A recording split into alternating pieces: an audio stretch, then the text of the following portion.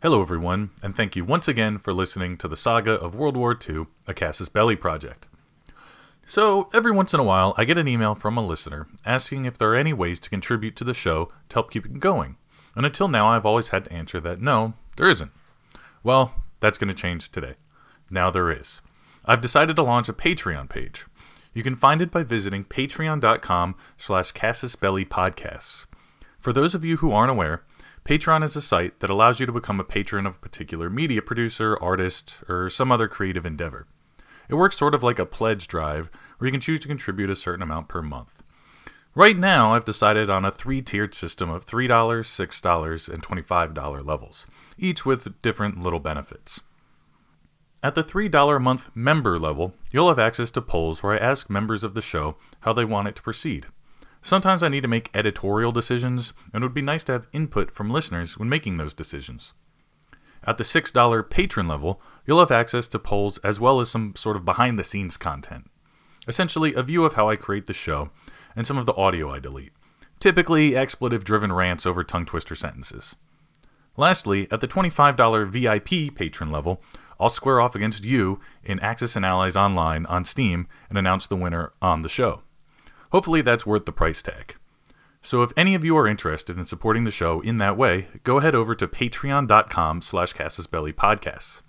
And as always, don't hesitate to contact me at casusbellyguy@gmail.com with comments, corrections, or questions, or anything like that. Also, none of these price points or benefits are set in stone, so I might have some polls out there that just ask what the listeners think would be good benefits to have.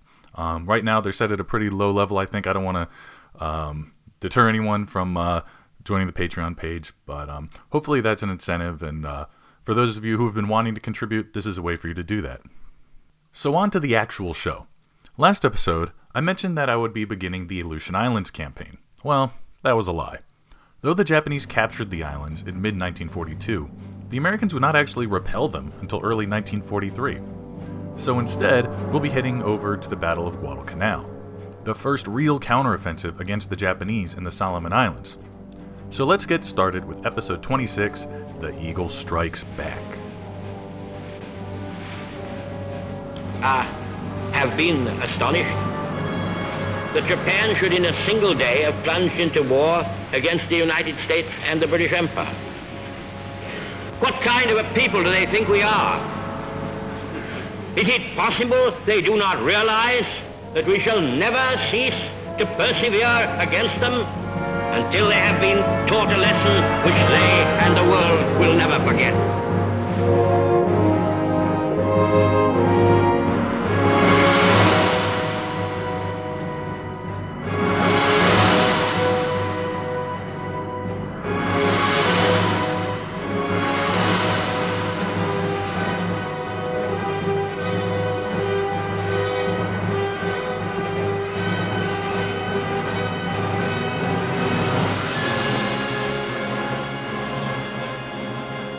Six months of Japanese freedom of maneuver in the Pacific came crashing, or perhaps I should say sinking, to an end on June 4th, 1942, at the Battle of Midway. The Japanese had blitzed across the Pacific beginning December 7th, the year before, and had occupied lands ranging from Burma in the west to Wake Island in the east, and from Guadalcanal in the south to Attu and Kiska in the Aleutian Islands in the north. Distances of 4,500 and 4,200 miles respectively. The Japanese empire was truly vast. Having conquered such a sprawling empire, they now had to govern it, a task no less difficult than acquiring it in the first place. They not only had to provide civil administration, but also get the economies and people working again, especially since the whole point of this conquest was to secure natural resources for the Japanese economy. By 1942, the Japanese had been at the colonial administration game for the better part of a decade, through their holdings in Korea, Manchuria, and coastal China. Now they just needed to apply their lessons learned to the rest of their empire. The Greater East Asia Co-Prosperity Sphere was their theoretical vehicle for imperial management. Though a pretty self-congratulatory imperial theory, the Greater East Asia Co-Prosperity Sphere was at least an earnest attempt at an alternative to Western domination in Asia. The Japanese saw themselves as the Asian liberators, who could bring all the Asian races to greatness. Of course, the Japanese' own ideas of racial superiority would undermine this in almost every way. There were some occupied populations who did buy into it nonetheless. Many occupied areas were given varying degrees of self-determination. Obviously, Thailand remained independent in name, though it was essentially a puppet state, as was French Indochina, which remained a French overseas possession in name for most of the war. Manchuria, also nominally independent, had its own puppet government, which served to extract resources on behalf of the government in Tokyo, though the Manchu population enjoyed no particular benefits under Japanese authority. Two populations which fully embraced the Japanese mission were Indians and Burmese seeking independence from Britain, perhaps because neither ever fell under full Japanese occupation. Both populations had sizable liberation armies fighting under Japanese banners. In parts of Malaya and the former Dutch East Indies, Muslim populations were courted and somewhat brought into the fold of Japanese colonial administration. One population which totally rejected the Japanese mission, however, were the Filipinos. Unlike many other Asian colonial nations, they had a fairly westernized culture, which had been mixing with the Spanish Catholicism and more recently American culture for hundreds of years. They detested Japanese colonials and fought a rabid insurgency for the entirety of the war. Chinese populations throughout the Western Pacific detested Japanese imperialism as well. The Chinese diaspora in Malaya never really cooperated with the Japanese, and Chinese on the mainland were well aware of Japanese cruelty and exploitative practices. Despite this, an unusual economic system developed in occupied China, partly due to the desperation of the nationalist Chinese government, which governed even less effectively than the Japanese, and constantly rounded up able-bodied men en masse as conscripts. To avoid Japanese raiding parties violently stealing crops, Chinese villagers in the hinterlands began trading with the Japanese garrisons in the population centers and entered into a sort of weird neo-feudal relationship with them. The Japanese now had to fortify their island empire by reinforcing their barriers and make it so painful for the Americans to campaign back to the home islands that they would give up before ever getting close. Surely the Americans would not expend the men and material necessary to campaign through the nearly 7,000 miles of islands and ocean they would need to in order to strike at Sacred Nippon. But that's precisely what the American Joint Chiefs, General Marshall and Admiral King, intended to do. Midway had given the American armed forces and their commanders the impetus they needed to strike back at Japan. Despite the fact that it had been long agreed that Hitler would come first, Japan had to be dealt with. The first decision to be made was along what axis to conduct the campaign. There were really only two options: to push straight through the Central Pacific and take extremely long hops between islands and be susceptible to the Imperial Japanese Navy the whole way, or take the southern route, beginning at the Solomons. The first option had the advantage that it cut out most of Japan's defensive network, but it was a very heavy lift for the Navy of 1942. It would require air cover the whole way and fast battleships that could keep up with the carriers and troop ships, which the Navy simply didn't have. The Solomons route, though longer, would require much shorter hops between islands, and allow the Navy to take advantage of land-based aircraft and supply depots, something the direct Central Pacific route completely lacked. The second option prevailed, and for no small effort by the Army. The campaign in the Pacific was always destined to be an affair dominated by the Navy, but inter-service rivalry demanded that the Army get their share if their formations were to be put to use. But the Army was loath to put soldiers under the command of sailors, so they demanded a portion of the Pacific theater. This resulted in the bizarre dissection of the Pacific areas of responsibility. The Navy, under Nimitz, would get 3/4 of the Pacific, pretty much everything north and east of New Guinea. The Army, under MacArthur, would get New Guinea and the Philippines. This dissection, and all the trouble that would come with it, was owed to one man more than anyone else: Douglas MacArthur. The MacArthur line was a long and proud one, having first arrived in the United States from Scotland in 1825. For reasons lost to history, Sarah MacArthur and her son Arthur left behind their distinguished family in Glasgow and began a new life in Massachusetts. Arthur would grow up to be a successful lawyer and would himself grow up to have a son of his own, Arthur Jr., in June of 1845. Arthur Jr. would begin the family's proud heritage of military service in the United States Armed Forces. At 17, Arthur MacArthur volunteered with the 24th Wisconsin Infantry as a second lieutenant, beginning a long and valorous military career. He would serve in the Western theater of the Civil War and quickly rise through the ranks and eventually earn himself a Medal of Honor at the Battle of Chattanooga. Following the war, he briefly left the service but quickly returned to it. Unfortunately, he had to climb the ranks once again, reverting to second lieutenant from colonel. It was during this second stint in the Army that Arthur would meet his wife, Mary Pinckney Hardy, and marry her. Together, they would have 3 sons, Arthur III, Malcolm, and finally Douglas on January 26, 1880. While Douglas was still in his infancy, now Captain MacArthur was transferred to Fort Wingate, New Mexico. This was the Wild West in 1880. Geronimo and his Apaches were still active. In fact, that was the whole reason Fort Wingate was even there. The Old West would be Douglas Nursery, replete with rattlesnakes, gunfighters, and Injuns. I can only imagine that to Mrs. MacArthur, this must have been something akin to a prison sentence. But it was a boyhood paradise. The MacArthur boys weren't playing cowboys and Indians. They were living it. They were surrounded by the stark beauty of the high desert. But that early life joy would be dampened by the death of Malcolm in 1883 when he succumbed to measles. This brought Mary to her spiritual nadir, but it strengthened her relationship with her 2 surviving children, especially during the long weeks she nursed them back to health from diseases ranging from diphtheria to measles to scarlet fever. In 1884, Captain MacArthur was transferred to Fort Sheldon, 300 miles south of Wingate in New Mexico, and somehow even hotter and more remote. They would remain there until transferred again, this time to Fort Leavenworth, Kansas. Unlike the tiny frontier outposts where Douglas had spent his childhood thus far, Leavenworth was a proper army base with an actual school. No longer would his days be free to roam. He now had to attend classes, which he thoroughly despised, and his grades reflected it. Though he didn't do terribly, he certainly did not excel. Fortunately, he was not there long. The family next moved to Washington, D.C., which wasn't much of an improvement for young Douglas, but in 1893, they would move back to the far west to Fort Sam Houston in Texas.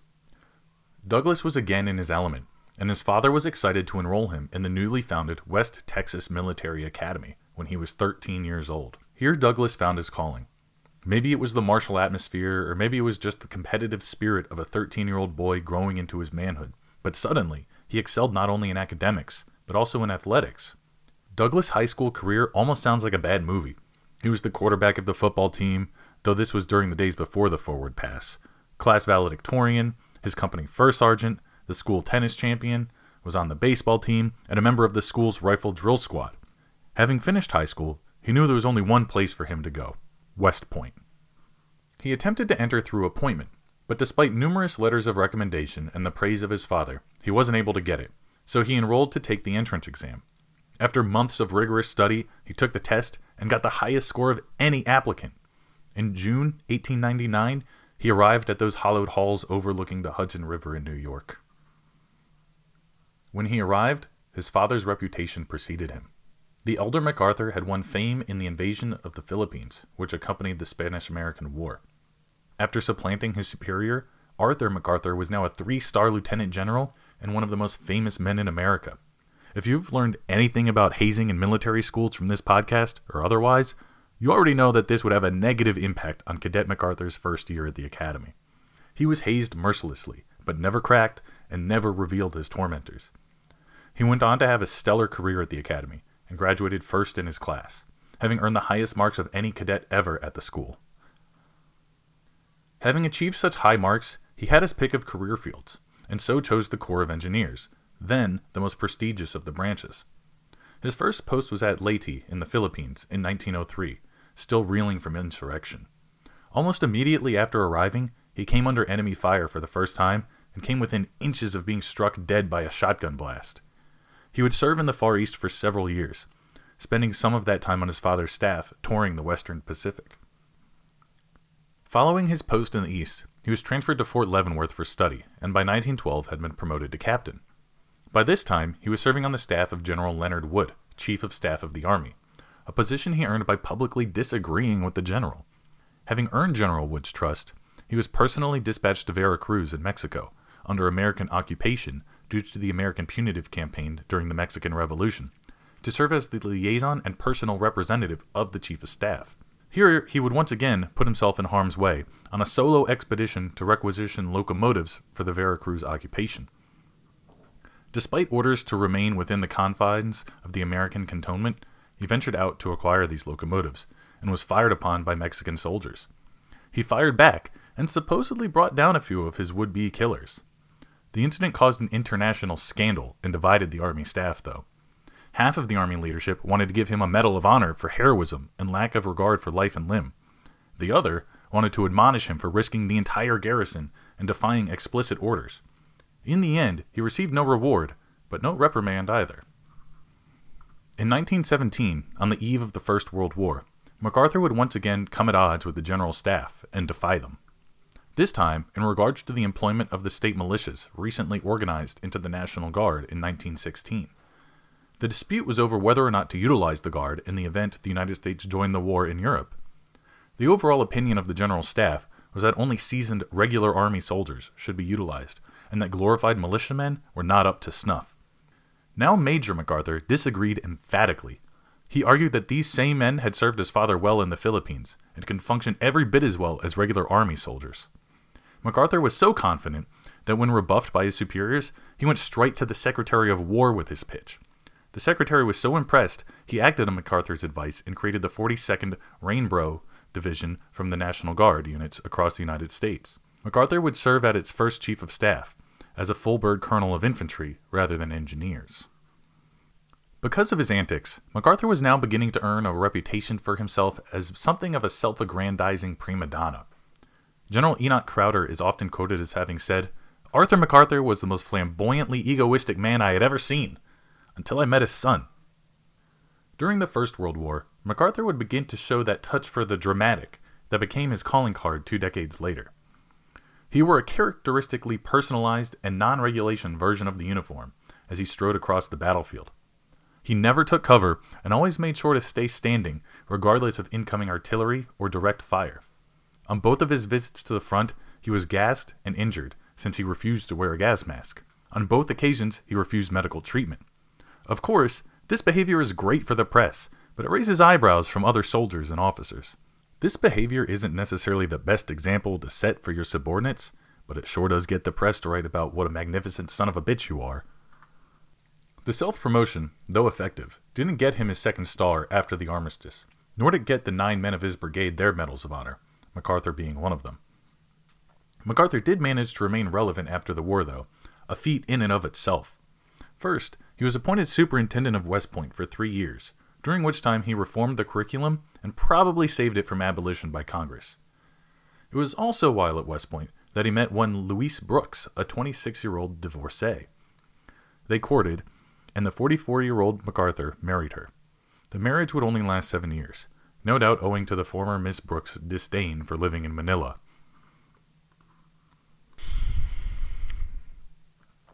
In 1925, MacArthur was promoted to Major General at the age of 44, quite young to add a second star during peacetime. 5 years later, in 1930, President Hoover appointed him Chief of Staff of the Army. He was the youngest man to ever hold the post. It was during his tenure as head of the Army that he almost ended his career when he set soldiers on the bonus marchers in Washington, D.C. Public opinion was squarely with the unemployed Great War veterans, and MacArthur was publicly reamed for leading his men against them. Though the order to evict the marchers was given by Hoover, MacArthur definitely deserved his admonishment for leading their removal. To the day he died, he clung to the conspiracy theory that the bonus marcher was led and infiltrated by communists, which was wholly untrue. MacArthur does at least deserve credit for leading their eviction personally, though. He felt it was his responsibility and that he could not force a subordinate to do it, knowing what an odious task it was. Who knows where MacArthur's career may have gone had he not tarnished his reputation that day in July of 1932. Maybe he would have even been president. As it was, though, his name would never recover in more liberal circles, though conservatives would continue to hail him as a national hero. When FDR was elected in 1932, he kept him on as Chief of Staff for another 2 years, after which he accepted the invitation of President Manuel Quezon of the Philippines to organize their defense against Japan. After arriving, he appointed himself Field Marshal of the Philippine Armed Forces and designed for himself an audacious uniform, which only increased his reputation for being self-important. You cannot deny that MacArthur was undoubtedly one of the greatest men in American history, however problematic. Had he died in Manila in 1940, he would be remembered as a giant, but he didn't. It would only add to his legacy in the coming decade. Of course, at our point in the narrative, He's only beginning his fight back to the Philippines. MacArthur wouldn't be the first man to retake territory from the Japanese, though.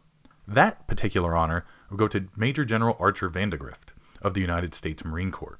He had just been named commander of the 1st Marine Division for the invasion of Tulagi, Guadalcanal. When Vandegrift got his orders to invade the unheard-of islands in the Solomon Chain, he not only knew nothing about them, but he only had 5 weeks to do it, with the force scattered all over the South Pacific no less. The 7th Marines were in Samoa, the 1st Marines in transit to New Zealand, 5th Marines were with him in Auckland, and artillery was split between transit and Samoa. He not only had to assemble this force, but then organize it, supply it, and embark it, not to mention figure out where the hell he was going.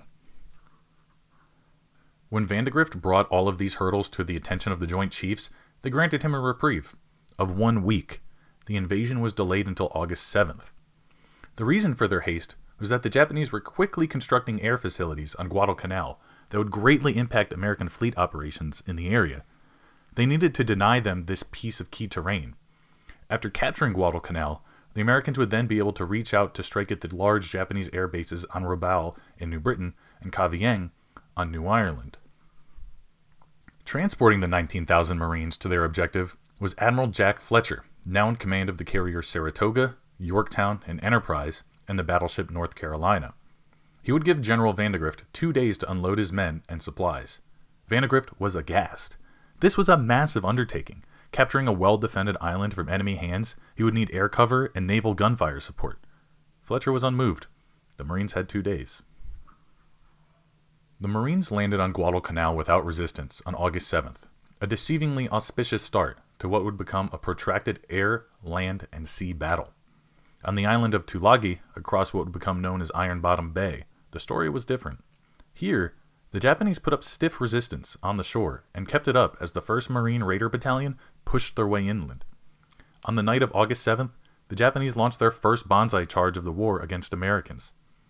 Despite spirited resistance, Tulagi was secured by the night of August 8th. The 10,000 Marines who landed on Guadalcanal the first day arrived to immaculate beaches, set against idyllic tropical plants and calm azure waters. The superficial beauty hid the dangers that lurked within. Not just the 2,200-strong Japanese garrison, but the hordes of flies, mosquito clouds, fevers, and fungi of every kind. Luck was still on their side, though, as they took the airfield, renamed Henderson Field after an aviator who died on Midway, on the first night. That night, the 3 Marine regiments on the island dug in. The next day, they continued their advance and consolidated their gains, still having not seen a single Japanese soldier. The Japanese were not just letting the Americans have the island, though. Quite the opposite, in fact. Japanese leadership was making large efforts to expel the Americans from their island bases in the Eastern Solomons. At noon, on August 8th, a flight of Kates and Vals descended on the American fleet sitting in Iron Bottom Bay, assisting the Marines getting ashore and establishing themselves.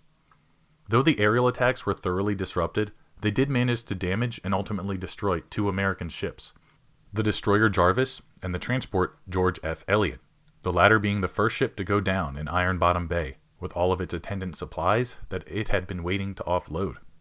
At the end of the day, on August 8th, Fletcher was feeling confident. Maybe he could give these Marines a couple more days. After all, they had repelled the Japanese air attacks and suffered relatively light casualties.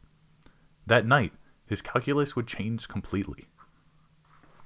Earlier that day, a force of 7 Japanese cruisers had entered the Slot, a 400-mile-long corridor running the length of the Solomon Chain, beginning at Bougainville and ending at Iron Bottom Bay off Guadalcanal.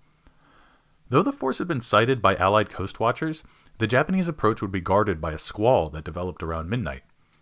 By 1:30 in the morning, on August 9th, the Japanese were off Savo Island and had snuck right up to the Allied cruisers Chicago and Canberra. After destroying them at almost point-blank range, they turned their guns on the Astoria, Quincy, and Vincennes.